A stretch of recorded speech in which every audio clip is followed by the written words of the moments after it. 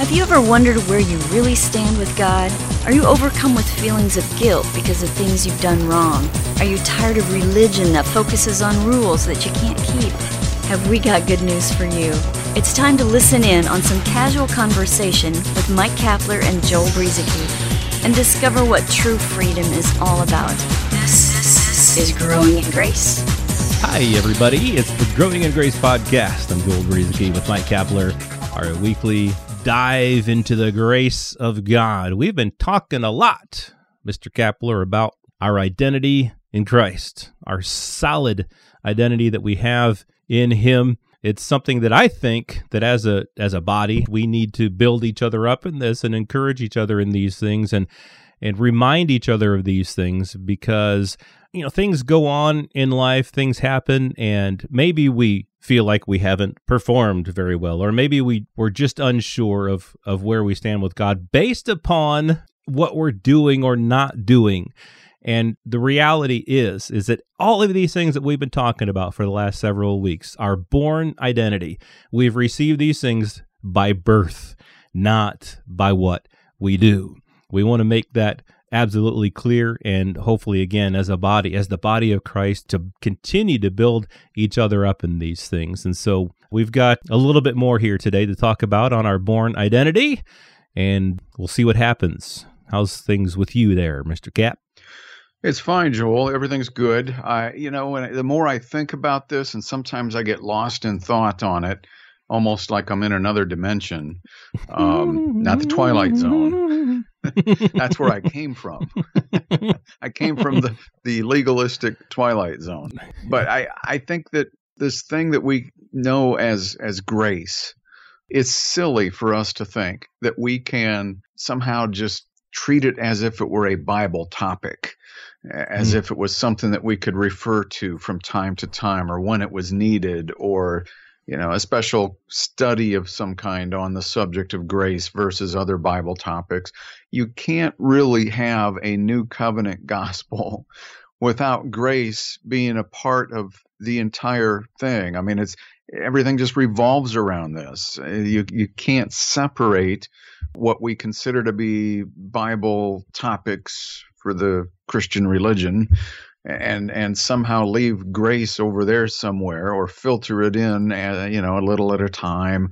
It would be like trying to say that, it's like our globe, Joel. I mean, grace is our globe, just like the earth is something that we're living on. It's a planet. We can't really get away from it and survive for any length of time. And that's how it is with grace. And these things we've been talking about with our identity in Jesus Christ, again, the foundation, the core, the gifting of it's all coming from a source of grace with a capital G, the person of Jesus Christ. And this week we want to talk, as we've been doing for many weeks now, trying to just pick some main core things that already identify who we are in Jesus Christ.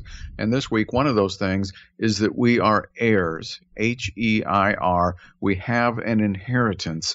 And we'll take a few minutes with that this week. Yeah, sometimes I feel like an airhead, but that's just me when I can't think of things that are supposed to be there. And more as life goes on here on planet Earth.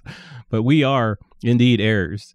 John talks about, in the book of John, chapter 1, talking about Jesus. He was in the world, and the world was made through him, and the world did not know him. He came to his own, and his own did not receive him. But as many as received him, to them he gave the right to become children of God, to those who believe in his name, who were born not of blood, nor of the will of the flesh, nor of the will of man, but of God. So we were born of God. We're talking about our born identity. This is key right here. We're children of God.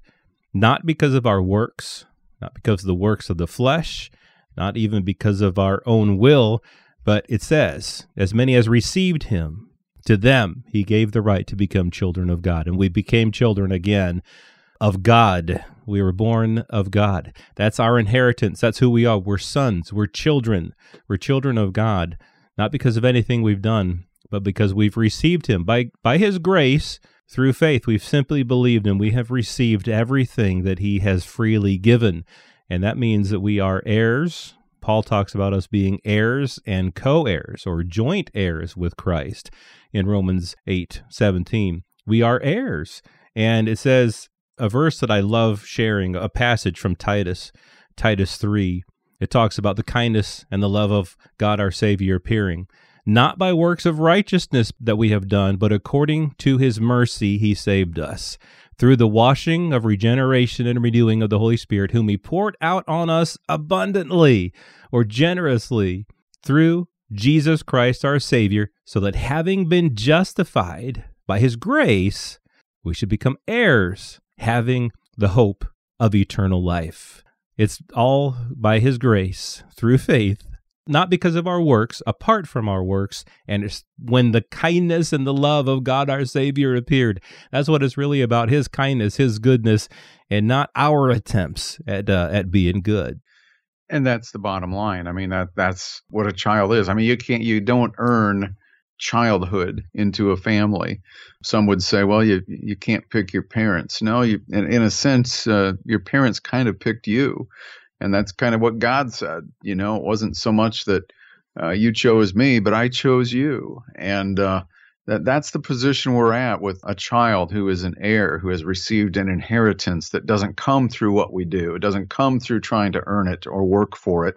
Romans 4:13.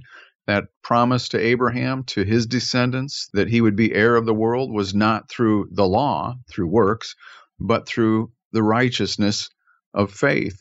And Galatians chapter 4, starting with verse 1, I should go back just to finish off Galatians chapter 3 here before we jump into this, but Paul was wrapping up a major point back in Galatians chapter 3, but he said this at the end. He said, if you are Christ's, then you are Abraham's seed or offspring, and heirs according to what? To promise. This is also talked about in Hebrews as well, this thing about promise. And then Paul went on to say this, I mean that the heir, as long as he is a child, is no different from a slave. Though he is the owner of everything, technically speaking, he is under guardians and managers until the date set by his father. In the same way, we also, when we were children, were enslaved to the elementary principles of the world, but when the fullness of time had come, God sent forth his Son, born of a woman, born under the law, to redeem those who were under the law, so that we might receive adoption as children or as sons. And because you are children, God has sent the Spirit of his Son into our hearts, crying, Abba, Father. So, verse 7 of Galatians 4, so you are no longer a slave, but a son or a child. And if a child, then an heir through God. So this inheritance we received, and again, Hebrews talks about this in several places, but it was received when Christ died. And when Christ died, the ability for us to inherit was enacted, it was initiated. And this is where we're at now as children. Whether you were somebody who was adopted into a family, born into a family, as a child of that family, you just couldn't unchild yourself. Right. You still had mom and dad. Even if you were going to run away, you were still their child, whether it was through birth or through a legal process. The point is that you are gifted with this. It's just something that has occurred, and you can't earn it and you can't lose it. Right. And that's because it's eternal. You know, we have received not temporary life, but we've received eternal life. And here is something that speaks to that. You know, Paul in Ephesians talking about this inheritance. In him also we have obtained an inheritance. He's talking in Ephesians 1. He says, in him you also trusted, because he had first talked about himself and some others who had trusted. In him you also trusted, talking to the Ephesians, after you heard the word of truth, the gospel of your salvation, the good news of your salvation, in whom also, having believed, you were sealed with the Holy Spirit of promise. You were sealed with the Holy Spirit of promise. And that's a seal that can't be broken. who is the guarantee of our inheritance until the redemption of the purchased possession to the praise of his glory. That's something we can bank on right there and then. We've received, again, not temporary life, not just, well, you've received an inheritance, you've received life until you mess up, until you do something bad, until something happens that I just don't want to claim you as my child anymore. No, this is eternal life. You see, eternal life is forever.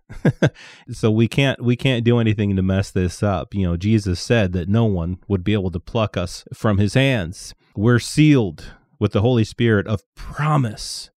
Remember that promise that we've talked about so many times on this podcast from Hebrews, the promise, the oath that God made to himself. That is what all of this is based upon. And so we are sons, we're heirs, we're co-heirs, we have an inheritance, we're born anew, we have new life, and it's all through what God has done for us. Well, I think life ties into this, Joel. I mean, the life of Christ now in us as children of God. I mean, this is such an incredible thing. This thing that we have in Jesus Christ. I just watched so many Christians, and I was one of them for many years. I just watched so many Christians struggle with wondering where they stand with God, you know, wondering if they're really loved or forgiven or accepted. Is what they're doing enough? You know, and how much is enough, by the way. And this is the thing that people struggle with all the time, though, is not understanding this born identity, born into Christ, born into God. Yes, we have natural parents, but spiritually speaking, this is the position that we're at now as believers in Jesus Christ. We're raised up with Jesus. It's as if we're on, I'm not saying that we're gods or anything like that. I'm just saying it's as if we've been lifted up on this plateau, a place that we didn't deserve by our own merit. That's where grace comes in again. It's all based on what God has done for us on our behalf through his Son, Jesus Christ. And it's always going to be that. If we're on the merit system, getting grades on A, B, C, D, F, and I always wondered why they skipped E, I just wonder, you know, where are we going to go with that? How perfect are you going to have to be in your behavior and in your performance? It's never going to be enough. You are a child, and that is enough. God's love for you is unconditional, and we can rest in that.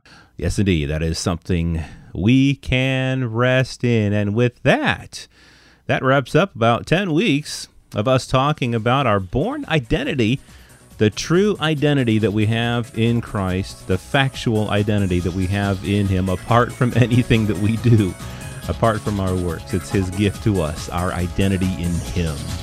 Moving on from that then to next week, we'll start talking a little bit about mixing law and grace. The dangers of mixing law and grace. We'll spend at least a week or two, maybe more, on that starting next week right here on Growing in Grace at growingingrace.org. This has been Growing in Grace with Mike Kapler and Joel Brizicki, heard online through various internet sources around the world each week. To access hundreds of past programs, visit graceroots.org. Share it with a friend and listen again next week for more Growing in Grace.